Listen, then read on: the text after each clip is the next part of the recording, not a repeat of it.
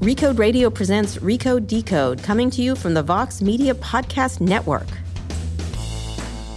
Hi, I'm Kara Swisher, executive editor of Recode. You may know me as someone who spent all of the 90s in shoulder pads, but in my spare time I talk tech, and you're listening to Recode Decode, a podcast about tech and media's key players, big ideas, and how they're changing the world we live in. You can find more episodes of Recode Decode on Apple Podcasts, Spotify, Google Play Music, or wherever you listen to podcasts, or just visit recode.net/podcasts for more. Today in the red chair is David Friend, the editor of creative development at Vanity Fair. He's also the author of a new book called The Naughty 90s, The Triumph of the American Libido. Oh, I had to have him on the show for that. It's about the culture wars of the 1990s and the sexual history of the Clinton years, and we're going to talk also about the internet, because that's when the internet was invented. David, welcome to Recode Decode. I'm going to do a quick disclaimer. I've written for Vanity Fair. I'm not currently writing for them. Well, I could, but I don't have time. But I write for them, just so you know, but I'm not going to be any nicer to you because of that. So why don't we go over, you've been working for Vanity Fair for a long time, right? Is that correct? Yeah, I was working at Life magazine. I was the director of photography, started the website, and the New Life magazine. The New Life magazine. I started in 1978, and Graydon Carter was there as a young writer when I was a young reporter running around the world with photographers, and we got to know each other, and he kept trying to get me to come to Vanity Fair, and I said, "Look, great." This is after he took over from Tina, right? Yeah, and I said, "Look, I can't. I'm having a great time." He says, "David, nobody reads Life anymore. Why? Come on to work with me." You're irrelevant. He eventually that always works on you New York media types. You're irrelevant. Yeah, exactly. And I remember him pitching me in '92, saying, I was with. Or 93, I was with Princess Diana at a party last week. You're going to go to parties. You're going to be doing this and that. The Diana? He told me some great reasons to come over there. Right. We're going to have a great time. It's like a club, right? Which is what he was saying when he was starting Spy. Yeah. That was great. That was my favorite. And I said, I can't. That was the 80s. Spy was the 80s. Spy was the 80s. A great magazine, still funny. It still holds up, and Donald Trump was on many of the covers. The captions alone were so and the phrases. Sassy and Spy were my favorite things from the 80s, I have to say. Oh, Sassy. Sure. God, that was short-lived. Jane, so talented editor. Not Jane Amsterdam. No, Jane, she did Manhattan Inc. Manhattan, which was also a great magazine. It was a great magazine in the 80s. Jane Pratt. Yeah. But then Graydon just sort of came back to me and said, "Let's do it." And I said, "No, I can't. I'm just starting at Life. I'm just doing this job at Life. I love it. I was there for 20 years as well." And then in '98, we just sort of said, "Let's do it." And I came over, and he gave me this job. He said, "Look, I want you to be the news editor." I said, "Graydon, I've been the news editor. I don't need to be the news editor again. You know me as a news editor. I'd like to." And I invented a job. I said, I want to do the extra shit. That's the job. Can I say this on Recode? You can say fuck if you want. I said, why don't I be the editor of the extra shit? Right. You don't do books. You don't do television. You don't do the web. You don't. Let me do those things. And Condé Nast has somebody who does. They try to develop for magazines and stuff like that. They do that, but they didn't in '98 when I came aboard. Right. And so I made that transition, which was really like going from mainstream America, middle America, middle of the road, white bread magazine to this cosmopolitan, sophisticated, sexy magazine, and magazine from the left, whereas Life, you might argue, was from the right. And I was making a transition that I think the culture was making in the 90s. So this is 98. So I accept the job. The first day I'm on the job, he calls me into his office and he says, "Let's see if we can get Monica Lewinsky." And I said to him, "Yeah, let's okay," because he knew I used to get great exclusives for Life. That's one of the things I did, and I and so I called Ginsburg. I forget his first name, the lawyer. Ginsburg. Monica's lawyer at the time. And in any case, within 22 days, we had this exclusive with Herb Ritz photographing Monica. Years later, when I was doing this book, I became quite close with Monica. She's a friend of mine now, and I edit her at the magazine. In fact, she's really sort of terrific. But from that, that's how it all started out. Was Graydon sort of pushing you, and since then you've been doing all kinds of things. I do investigative pieces. I wrote the Deep Throat story with about Mark Felt being the Washington Post secret source. The movie's coming out, right? The movie has come out with Liam Neeson as Mark Felt. It's terrific, in fact, and it's a great double feature if someone wants to get that and the Post movie. But I ended up doing a lot of other things with Graydon, doing things that were visually driven, doing a lot of the editing of portfolios that we do, but also doing everything from, we've done 11 books together. I started the website. We've done a lot of different things. Right, you did. They did a whole bunch of books. I mean, talk a little bit about that transition, because, when he started at Vanity Fair and you started, it was, the magazines were the center, and I just interviewed Tina Brown about her, which is a terrific book also. Fun book. Every page is fun. It's really good. But one of the things was she sort of operated in the magazine's hegemony era, essentially, where it was the must thing. And then things shifted for you all.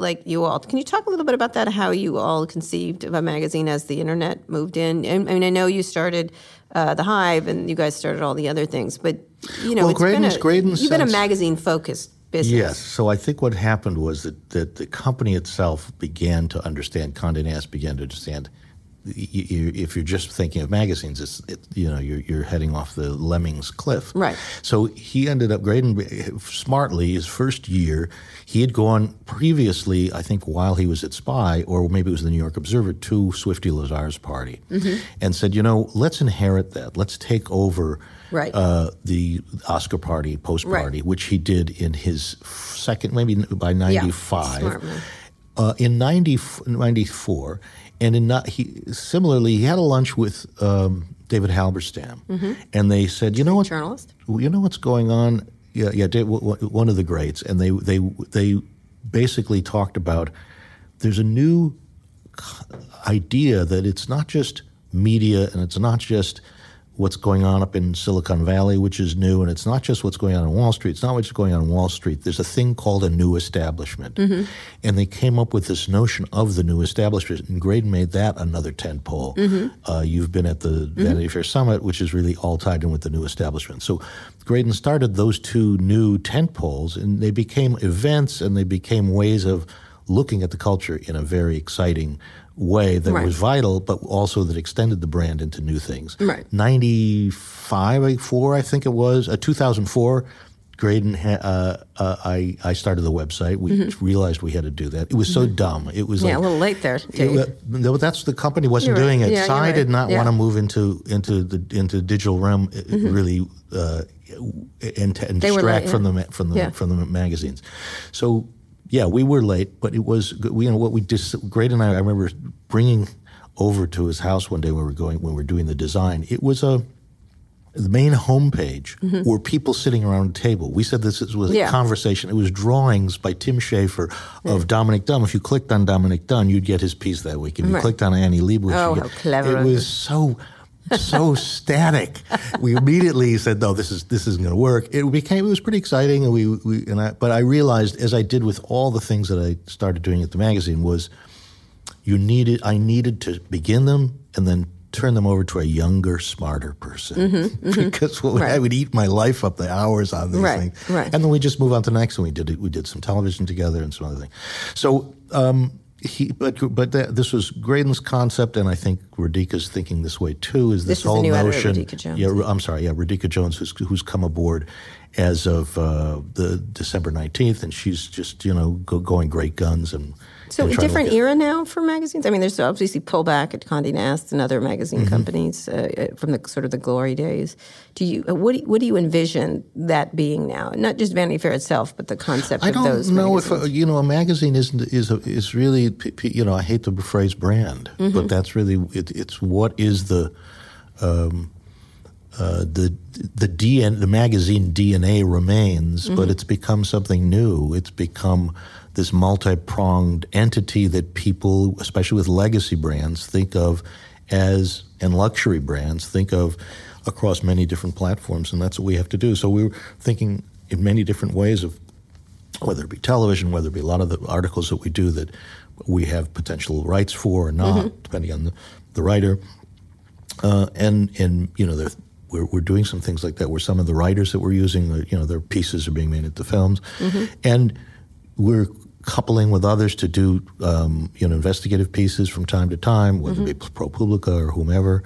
So, we've got stuff. We do things with CBS, on 60 Minutes, and et cetera, et cetera. So the Hive is really, very exciting. We're expanding. That's your online site. The Hive is, letting people get that as a newsletter. Maybe people go to that each day, or it's pushed to them as a with covering power, so everything from Silicon Valley to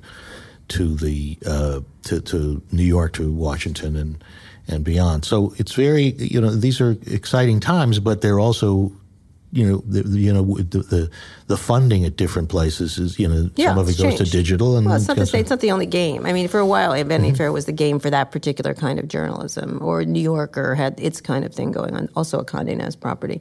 But people still look at us and say, no one's putting together the long-form stories and the short, funny stories and the beautiful photography and the illustration in a way that we are, with the sensibility of a curator like Graydon and now like Radhika Jones. So how long does that last? Because, people have a different we're going to get your book in a second to talk about the nights where it all started. That's why I want to sort of set it up. Okay. Where does it go? Where do you envision? I mean, you were at Life, which was the iconic magazine that kind of got killed over time, like the original Life. It would be a great time for Life now. It's a visual world right now. It's a perfect time. But timing can't it trips over its feet all the time. You can't not figure it out. It isn't Time Inc. I think the name is going to. What is it going to be called now? I don't know. Coke Inc. I don't know. I don't agree with. I believe it was Kurt Anderson, but he's very sage on some of these topics, and he was another original founder of Spy. And he ended up and a writer for Vanity Fair. He said in a piece in the New York Times, I believe it was Kurt, that. We've reached the 100-year mark for magazines. That the heyday of magazines were the 1920s, and now we're in about to go into the 2020s. And you really had in the 20s the great thing, Vanity Fair and Time magazine started, and the New Yorker started, and Esquire started, and Fortune started in the 30s. But maybe we've seen some of the best days of this medium, and it'll become something else. But there's still a lot of kick in this gal, or whatever one is saying, which is Well, what was interesting about reading, improper. Your book and also Tina's book is that there was still rampant insecurity even at the height. Like there was never a moment to enjoy it. It was really, I was like, how do you feel? Do you sense that too? Yeah. Oh, I've left your area long ago. No, but I mean in terms of if you're succeeding at this level, there's always the tension. No, I never. No. No, in our world, there's always. That's why I don't live in New York in the media world. I just don't care to listen to you all gripe about things. Love it. I love it. Maybe you're right. No, I might have been infected by Silicon Valley. It's just I just move on to the next thing. It doesn't. Good. That's very healthy of you. Yeah, Kara, I want to. Don't compliment me. No, that's right. The reason I wanted to get to it because I wanted to talk about your book. So talk about the conception of your book, and then in the next section we'll talk about the specifics and some of the conception stories. of the book was crazy. Well, what was I doing in the 90s? I had kids I was raising, a boy and a girl. My daughter was doing sit-ups every day to get washboard abs because she wanted to look like Britney Spears. Oh, yeah, that. My son was playing these massive multiplayer games at night on the internet with strange men. Who knew what was going on, And my wife and I said, what is this We're getting right into libido, aren't we? What is this guy doing? What is our son doing? And it turns out, I stole one night. I went in his room and stole his joystick, which is very Freudian. And he took up guitar, and now he's a jazz guitarist in New Orleans. It turned out. So I said, what's going on with the sexualized culture we're living in the 90s and these kids we're raising? Madonna, it's everything from 80s. But Madonna, every woman I interviewed, many of the women I interviewed for this book, I said, is there one person that comes back to you as an icon for you? And Madonna really was key and important.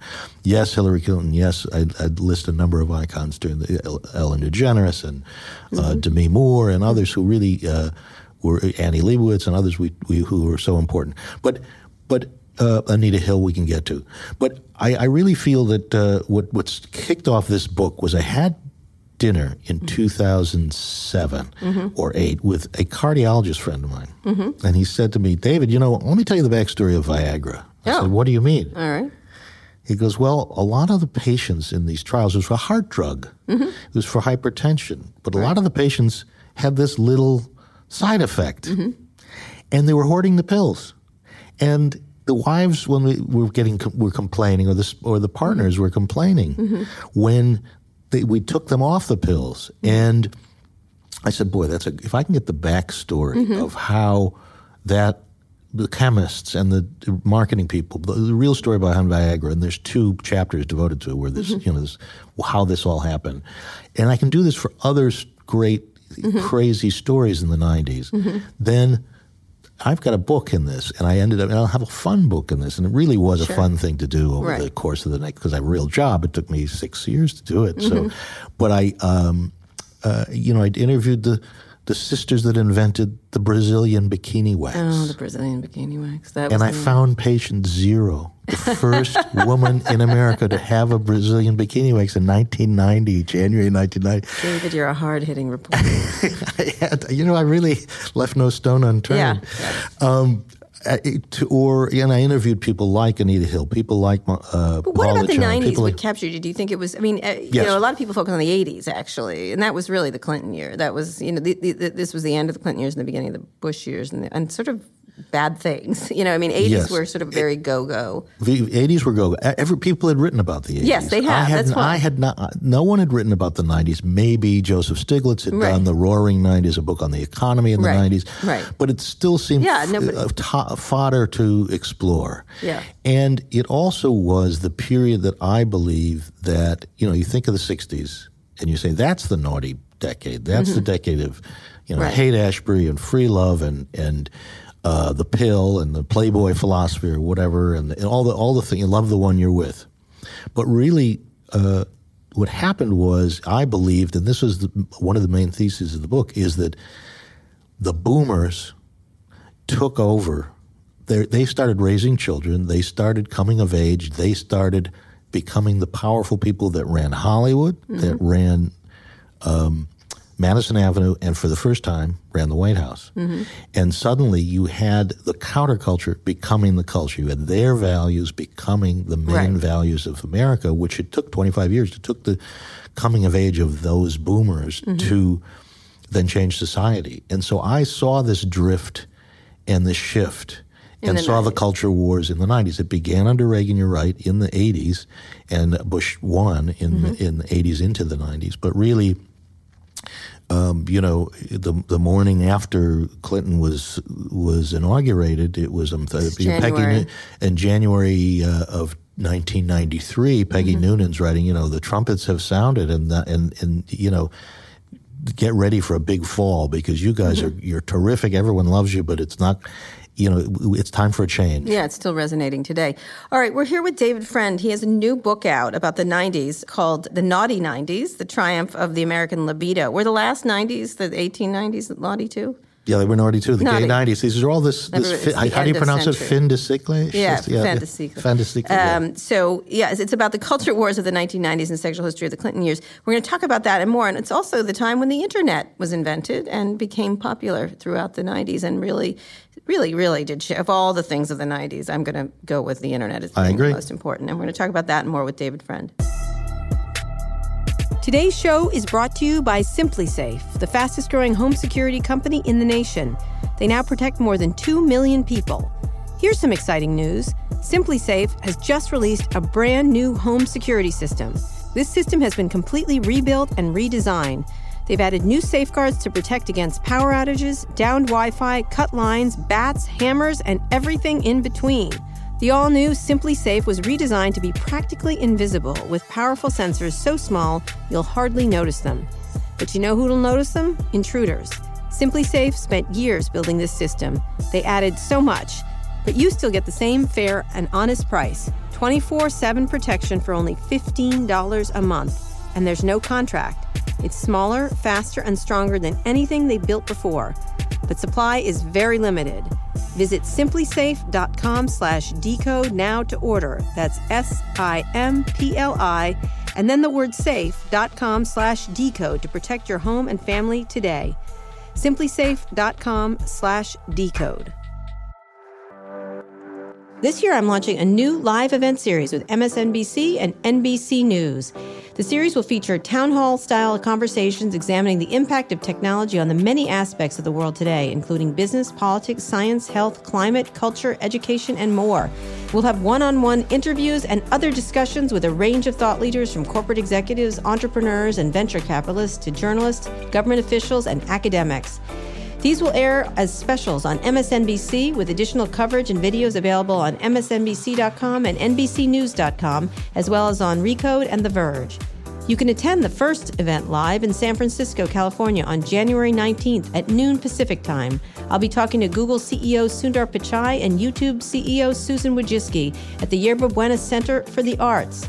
For more information about how you can attend, just visit recode.net/work. This special will air on MSNBC that night, January 19th at 7 p.m. Pacific, 10 p.m. Eastern. So just one more time to learn about how you can attend the taping in San Francisco live, visit recode.net/work. We're here on Recode Decode with David Friend. He's an editor at Vanity Fair, but he's talking about his new book called The Naughty 90s, The Triumph of the American Libido. We were just talking, it's also the triumph of the internet. That's when I started covering the internet, the early 90s, the beginning of AOL, the commercialization of the internet, when Al Gore actually did invent the internet by creating critical legislation to take it into the public realm. Let's start with that, because I think the internet's invention really changed everything. I mean, we're going to talk about all the different characters. It changed everything for a lot of different reasons. My book, there's 2 chapters about the sexual history of the World Wide Web. Oh, that was a critical part, especially and gay. And so here we go. You know, what happened, young people, for instance, the entire sexual smorgasbord became available before really they were mature enough to understand it. It changed human interaction in ways that we had never seen before. And still don't understand. And adults don't understand half the time. How do we have all this variety, and how do we have all this abundance in an area where really scarcity used to be the appeal of sexuality? Porn was one of the most critical. I mean, it was really interesting because when I started covering the internet in the very early days, the porn people were the most creative and innovative people in terms of delivery. All kinds of companies were there, and it was either through message boards and people talking to each other, or it was delivery of the way they were the first people to do subscriptions. I remember. I remember. No, that's absolutely right. You know, William Burroughs, another San Francisco sage like yourself, you said that apropos of porn, but really you said that sex is the virus that's always searching for a new host. And I look at the internet, I look at all new technologies almost as infants. Right. They're new platforms, and sure enough, what happens in the 1450s when you got the Gutenberg Bible, the next thing that comes off the line are erotic prose, exactly. The Daguerre invents the camera, and pretty soon you can go into a Paris shop, and in the back under the counter they'll sell you dirty pictures. This is really what happens in new technology, and a lot of the innovation that came and a lot of the platforms we used were sexual in nature. For example, I interviewed Jane Metcalf, who invented who co-founded Wired with Louis, and it was really she spent some time talking about the moos and muds, these weird areas that people very early in 1991, 92, where people were sort of living in these fantasy worlds and creating these new personas that then metastasize in the real world as Burning Man. Right. You know, but people were experimenting sexually on these boards, and it was really extremely popular. I interviewed Michael Wolff, who's in the news every day. We'll talk about him later. And he spent some time, I interviewed him I said, give me on the back of the napkin TikTok of why sex was the killer app that drove the internet when it first began. He said, let's be clear, people may not know this about Michael, but he had an internet company that failed that he wrote a fantastic book about that was very funny. Very good, Burn Rate. And he said, all right, here's why, 2 things that he saw right at the beginning. Was that people were communicating on platforms it was very difficult to get into the internet, the pre-browser. Yeah, it was called online services. Online services, right? So you had Well, and but you also had these clubby areas like Echo and Well, and these were Mindvox. You had these areas where people were communicating with, but you had to be in academia, or you had to be in the military, or had to be you had to know code. You had to sort of understand it to get into it, and they were really wonderful ways to connect. But a lot of it became sexual talk, and a lot of it. Well, AOL was the font of that, and then there were these closed systems like AOL, and Michael was talking about this. You had Prodigy, you had CompuServe, which were not like that. Were not like that. AOL was this place where they did not censor. They didn't censor. It was interesting because I had a chapter in my book about AOL that came out in the 90s, talking, I think it was called The House That Sex Chat Built. Yes, that's right. Because that's what really was behind their a lot of sites were like that. They relied on that. But AOL really did remove barriers. Prodigy was highly curated and highly controlled in the way old magazines were, old media. They sort of mimicked the same thing as gatekeepers, really. And AOL removed the gates, essentially, and said anything goes. And I think that was I can't underscore how much sex was such an important part of the early internet. And it still is, obviously, but other things have moved to the fore at the same time. It was also that porn and sex and these conversations were always sort of one-on. You were with another person. Now it was totally anonymous, and it was intimate in a way that people did not know what you were doing. So there was the embarrassment and shame. You didn't have to skulk into an icky store. Yeah, the shame left. Sometimes, yeah. And you were saying it's true. This is true for the LGBT community. Oh, 100%. As well. Planet Out was an AOL investment, and it was really fascinating how quickly people, in good ways, that people were isolated. And like, say, you were in the Midwest, or I remember they had 20 members from Vatican City, which, I'm surprised it wasn't higher. But it was really interesting to watch that, to watch this. And Steve Case talked a lot about that, like in terms of leaving people to do what they wanted to do. And it sort of popped a cork on society in a lot of ways. I think the internet did. Well, I think I talked to Stephen Mays, who's a friend of mine who is in the photography world, and he said as a gay man, he spent a lot of time. A lot of the use of the internet was sending pictures of yourself to others. He felt very uncomfortable in gay bars. He felt very uncomfortable in social situations where he had to impress others because he's not a wonderful physical specimen in his own mind. And yet he felt liberated in this new way where you could trade pictures, where you could trade you could meet people in different ways. And he said it was sort of like that period where Polaroids were used to document the male and attract the male gaze in his world, and he basically felt that you could not go to a store and have your pictures developed. Right. If you had a Polaroid, you didn't have to do that. That's right. That's a really fair point. It was illegal otherwise, because in many states up till the year 2000, it was illegal to have trade in pictures like this, and sodomy was illegal. Right. And so here was a new way to connect with others in a liberating way. Absolutely. Let's talk more broadly about the 80s too. Start at the beginning. I think you were mentioning Anita Hill. That was a critical, also it sounds crazy, but an internet moment. Like it was. We've always had these sort of big, OJ was another one. There's a whole bunch of kind of things around that became so viral. Well, but Anita Hill, so in 91, before the World Wide Web, but was really, the entire nation stopped and watched the hearings. What happened was, and I interviewed Anita a couple times. She came to one of my book signings in Boston. She's just a terrific person. She's now involved with this a new commission to look at sexual harassment in the entertainment field. They don't know what they're doing yet, but they're beginning to make these inroads and trying to make systemic change that is really, hopefully, will be long lasting. In 1991, she had been approached by the FBI and the Senate committee that was looking into allegations that George H.W. Bush's nominee for the Supreme Court, Clarence Thomas, had some experiences in the past where he was exhibiting sexual misconduct with underlings, where he was misbehaving. He denied all of them. She ended up in 1980s, when she was working for him at two separate jobs, confiding in 4, 5, or 6 friends. Yeah. At the EEOC was her second job with him, yes. And she ended up, and that ironically was the area in the country, in the government where you would go and make complaints.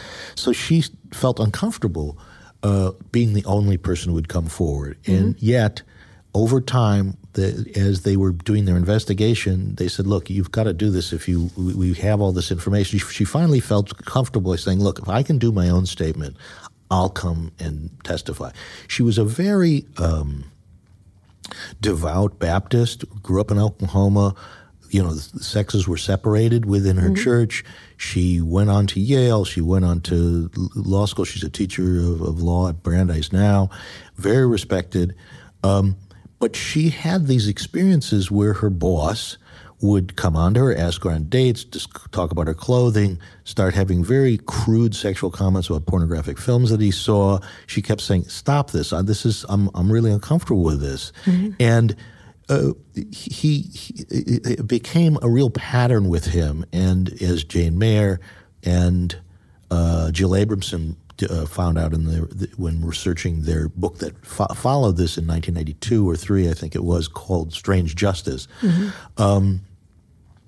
He, in fact, had a pattern of some of this behavior, and some of the other people who they interviewed others who did not testify. But she came and talked in front of the nation, and a strange thing happened. She described these things in front of an all-white, all-male Senate committee. Yeah, so much has changed. But go ahead. And the entire nation was riveted. And at the end of it, the polls said 6 out of 10 people believed him, not her. Yeah. Clarence Thomas came out and said, this is a high-tech lynching. Why are we doing this thing? No man or woman should be brought in front of the country with these sort of accusations. It really was weird in 1990. It seems odd today, but in 1991, it was weird to hear pubic hairs discussed and long dong silver and different things. We're going to get to more in the next second, but can you imagine it today? Like with all the social media? Yes. No, it felt like social. It felt the first time everyone was going a little crazy, which was interesting. Would you imagine a Twitter version of this? I think we unfortunately are living that right now, where people are waking up every morning to see which person is brought down and what the smarmy details of it are. Mm-hmm. So there is this. It may have set the stage for that too. With Twitter and Facebook and stuff like that. You would have a Me Too moment then. Yeah. Had you had the social media, you would have other people who are saying, "Wait a second, I'm stand with Anita. This happened to me too. I remember when XYZ happened." Yeah. And even though he denied it, they needed this Republican seat to be filled on the court. He's done, terrible damage to this country since then, I believe.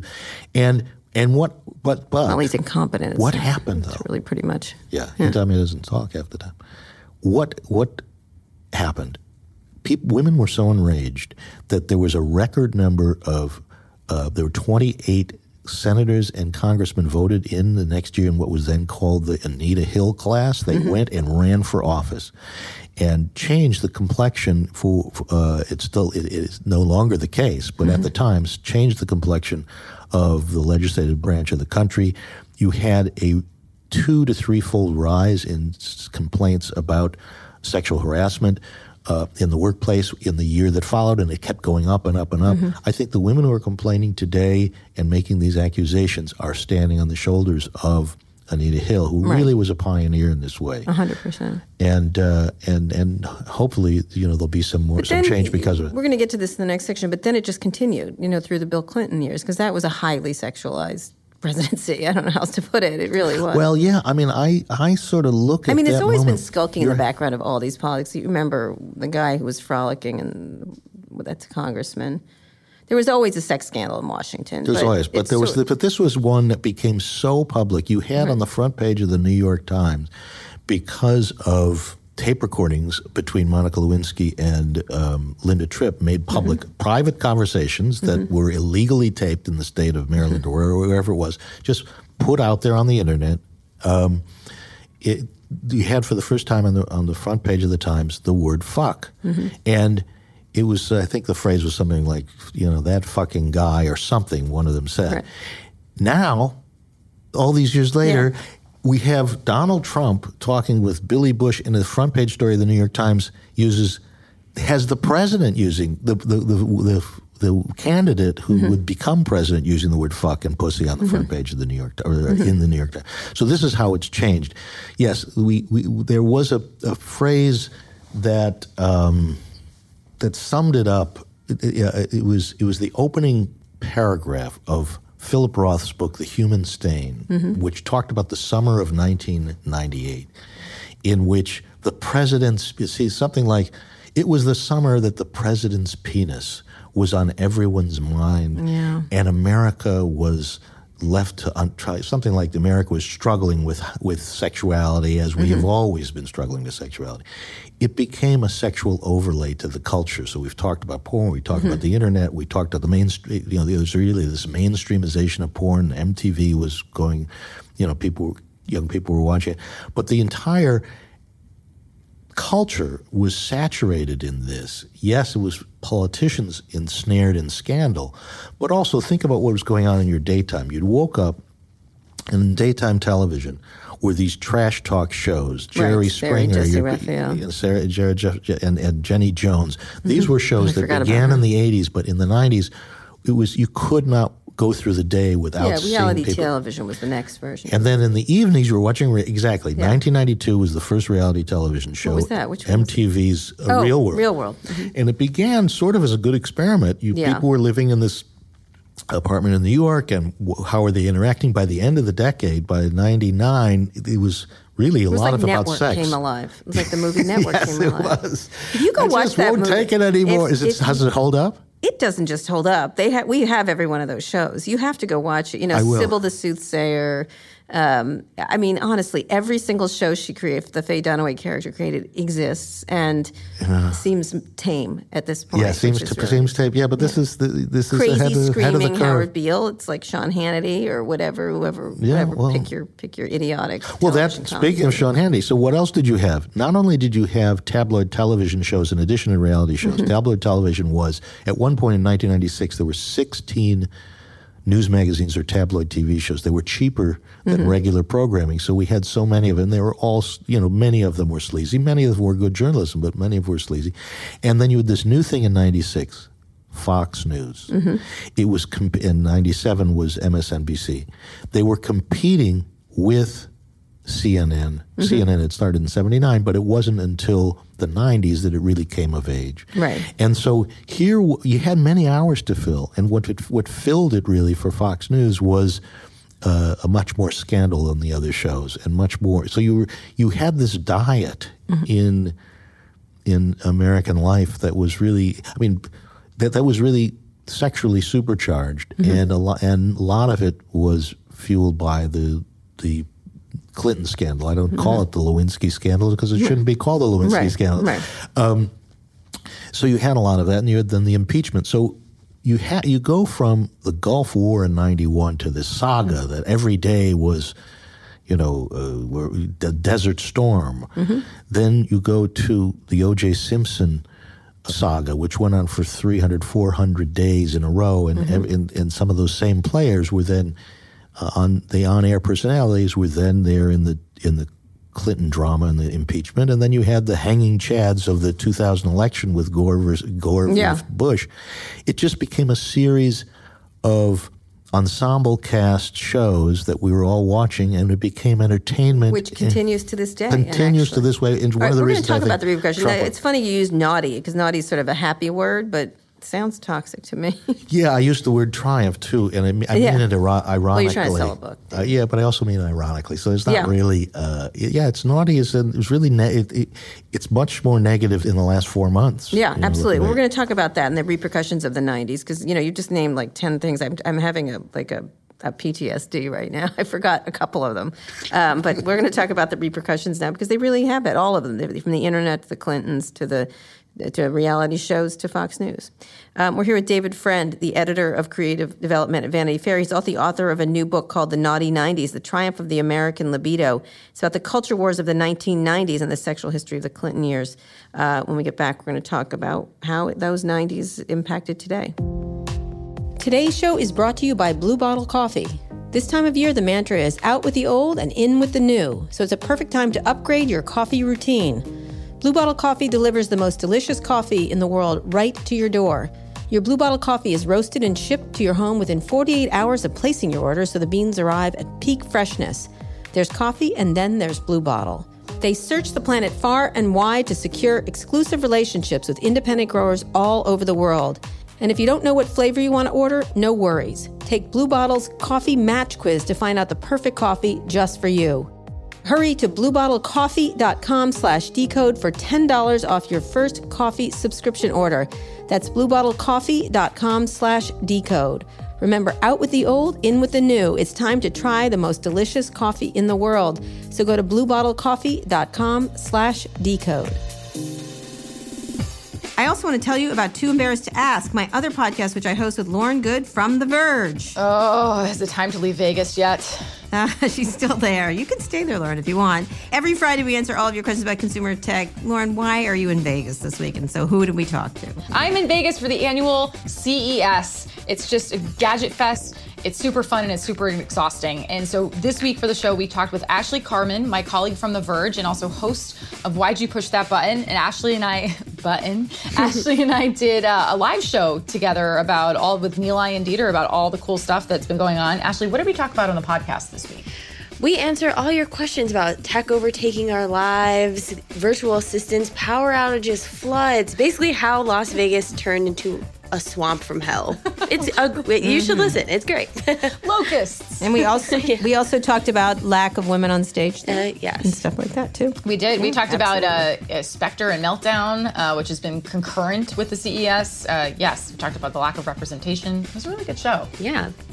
Anyway, it was a great discussion. We hope you go listen to it. You'll find Too Embarrassed to Ask on Apple Podcasts, Google Play Music, or wherever you listen to podcasts. That's Too Embarrassed to Ask. See you there.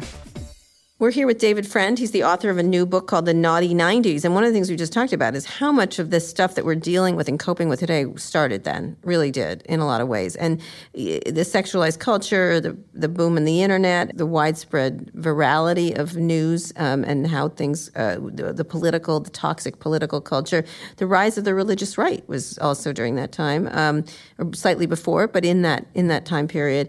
Obviously, Anita Hill, what am I missing? There's so a lot happening. Well, you're talking about the culture wars, but in many ways, they started with the Reagan administration. It did. It started really in that period. Moral majority in the late 70s. In the late 70s, you had Reagan riding that wave into office, and what you really had were 12 years where people got really tired of this, and there was a reaction to it, and this is why we got Bill Clinton, and we almost got Gore. I believe we should have gotten Gore. There's some craziness that was going on in Florida.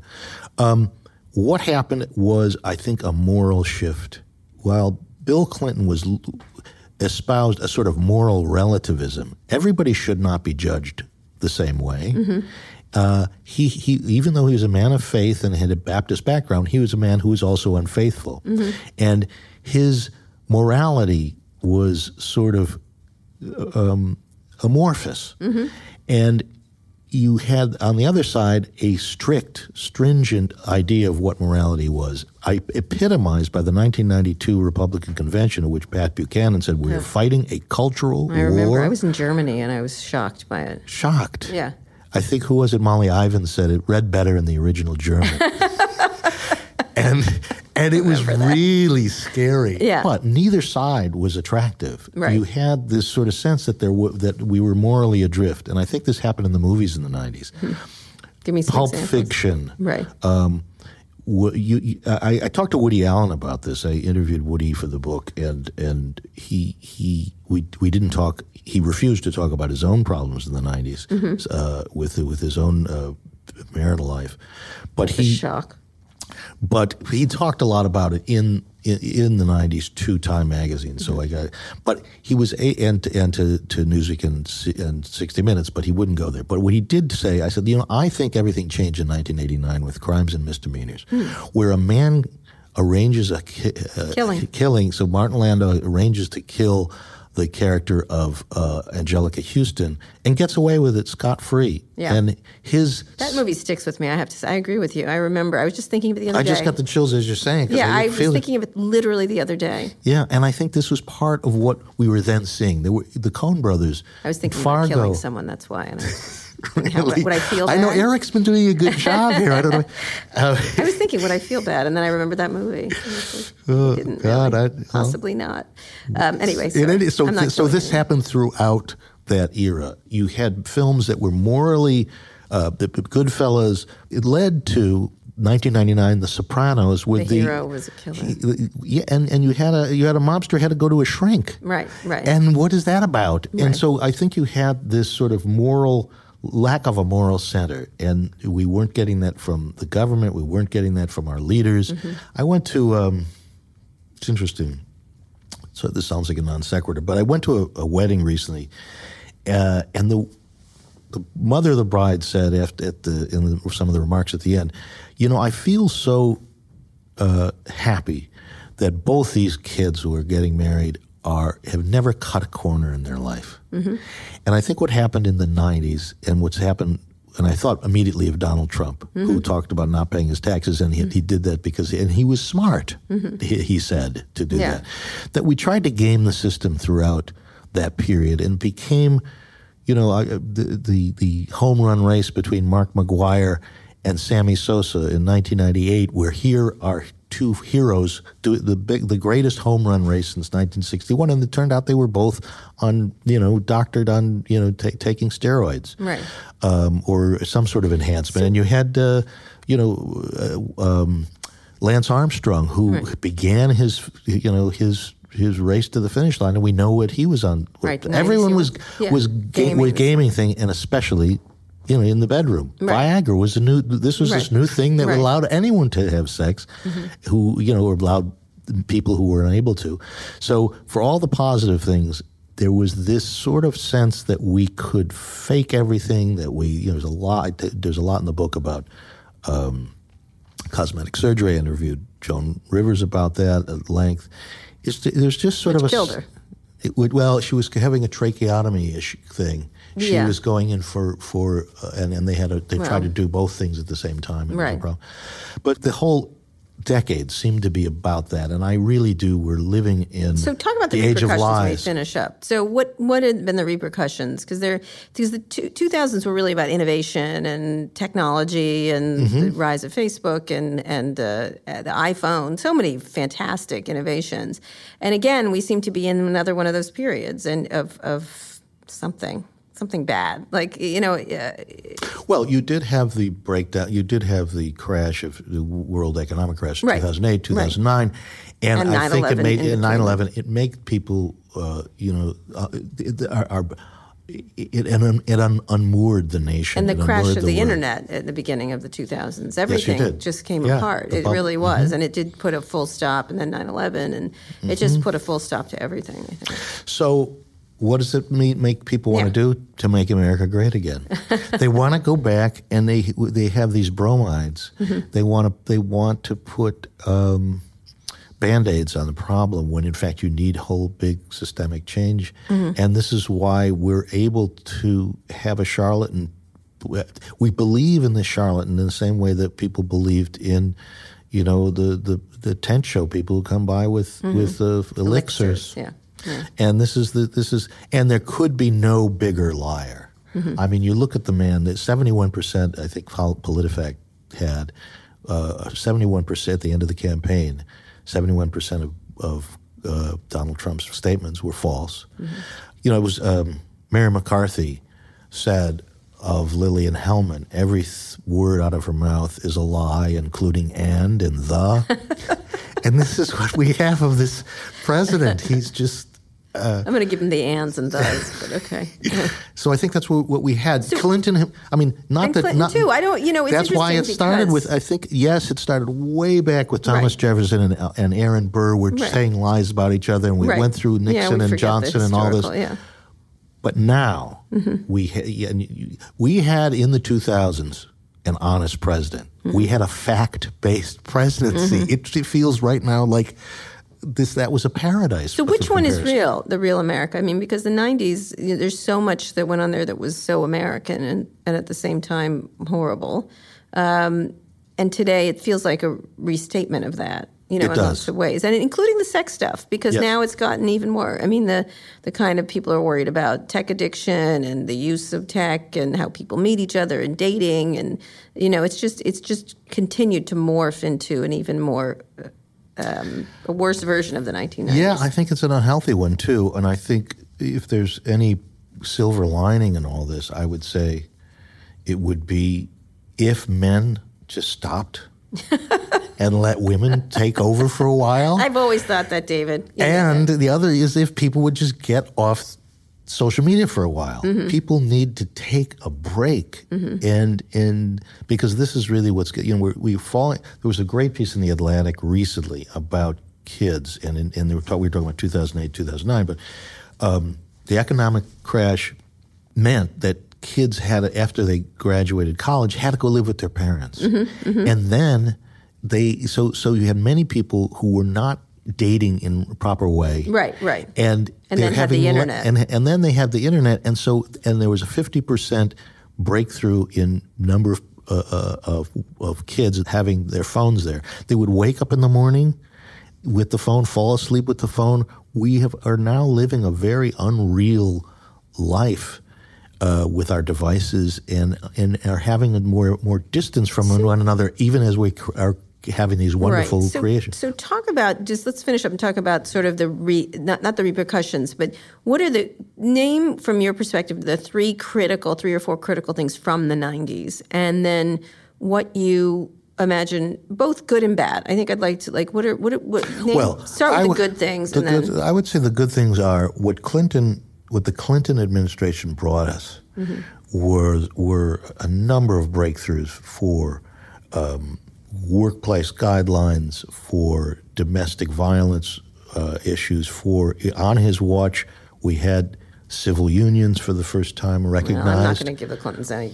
No, but I'm just saying. Don't ask, don't you tell. asked about the 90s. Yeah, okay. But Don't Ask, Don't Tell was terrible. I have a whole chapter on Don't Ask, Don't Tell.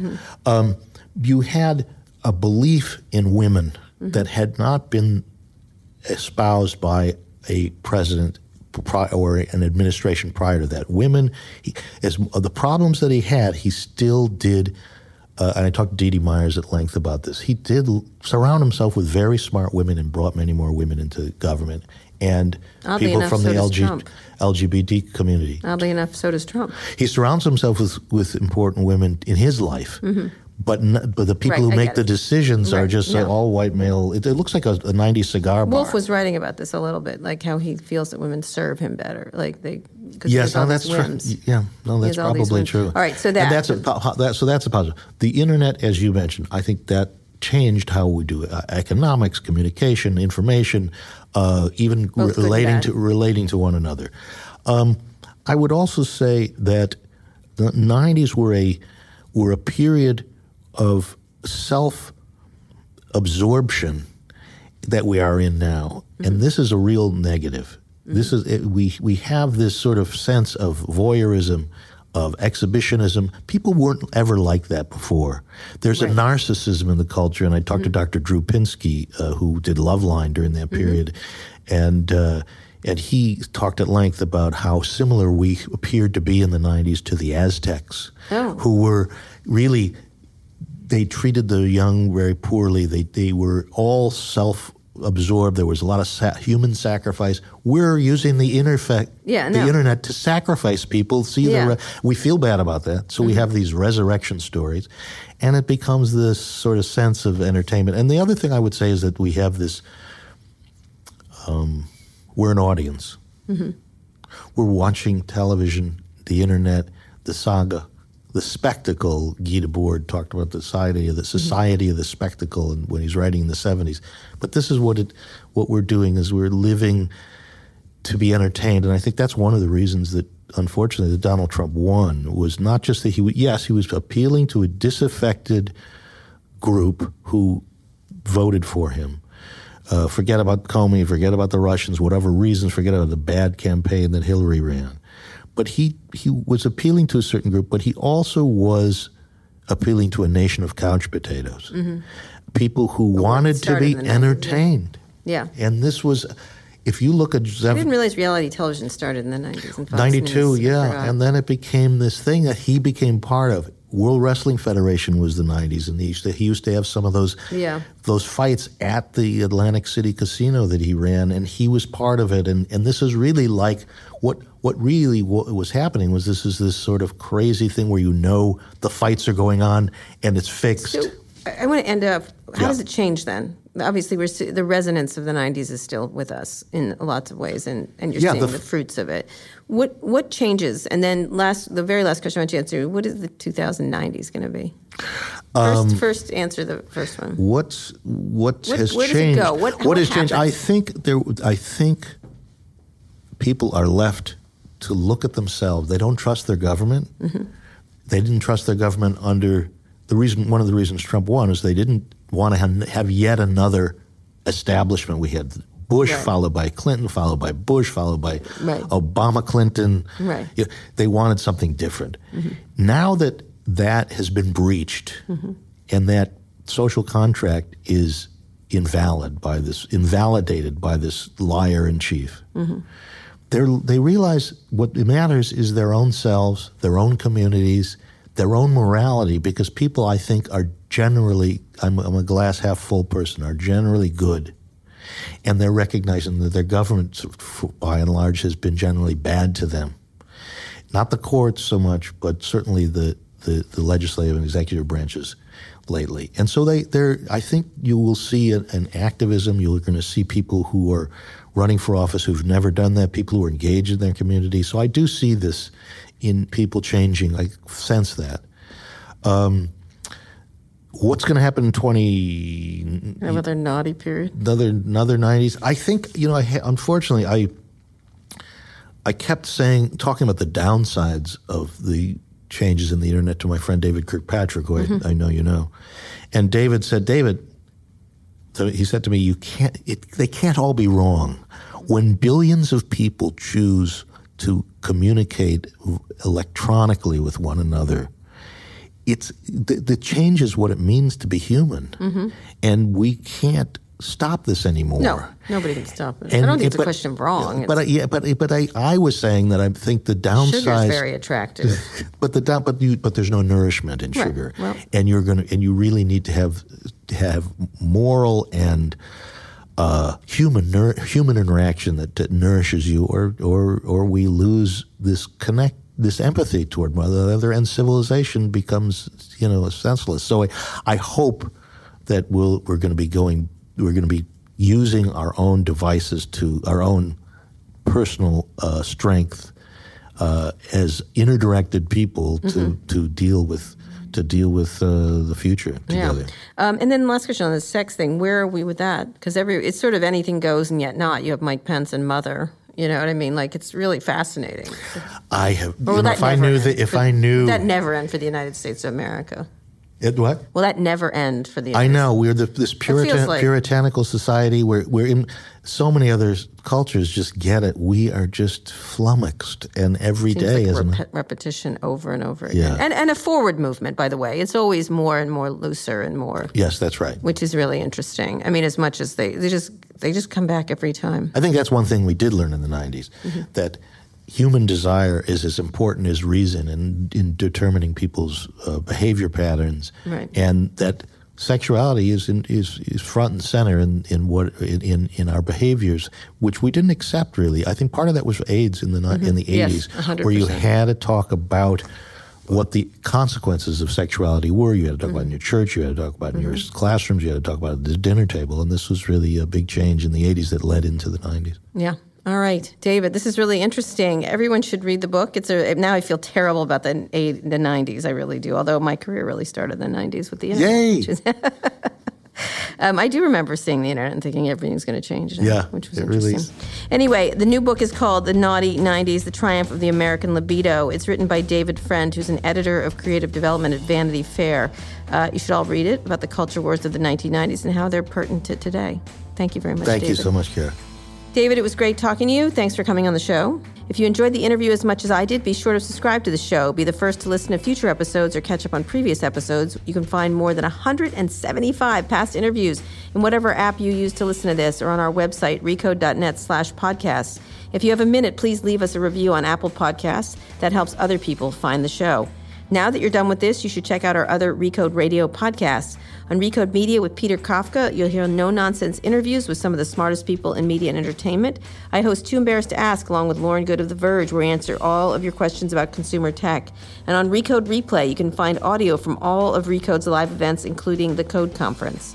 Thanks for listening to this episode of Recode Decode, and thanks to our editor, Joel Robbie, and our producer, Eric Johnson. I'll be back here on Wednesday. Tune in then. Hey, this is Peter Kafka, the host of Recode Media. You have been listening to this podcast, which means that you like listening to people talk about media and technology, which is very good news because we've got an entire conference all about just that topic. It's Code Media. It's coming up very soon. You should go. It's February 12th and 13th in Huntington Beach, California. It is a very, very nice place to be in February. Specifically, it's the Paseo Hotel and Spa there in Huntington Beach. Enough about the place. I want to tell you about what we're going to do there. We're going to talk to the smartest, most interesting people in media and technology. We, as Kara Swisher and I, we're going to talk to people like Oath CEO Tim Armstrong, Susan Wojcicki, she's the CEO of YouTube, Kerry Trainor, he's the CEO of SoundCloud. I don't think he's spoken publicly anywhere yet. That's a good one. And HuffPost editor-in-chief Lydia Polgreen. If you want to learn more, you can go to recode.net, click on events. Easy to find. You can figure it out because you are smart because you listen to this podcast. That's Code Media Conference, February 12th and 13th in Huntington Beach, California. I will see you there.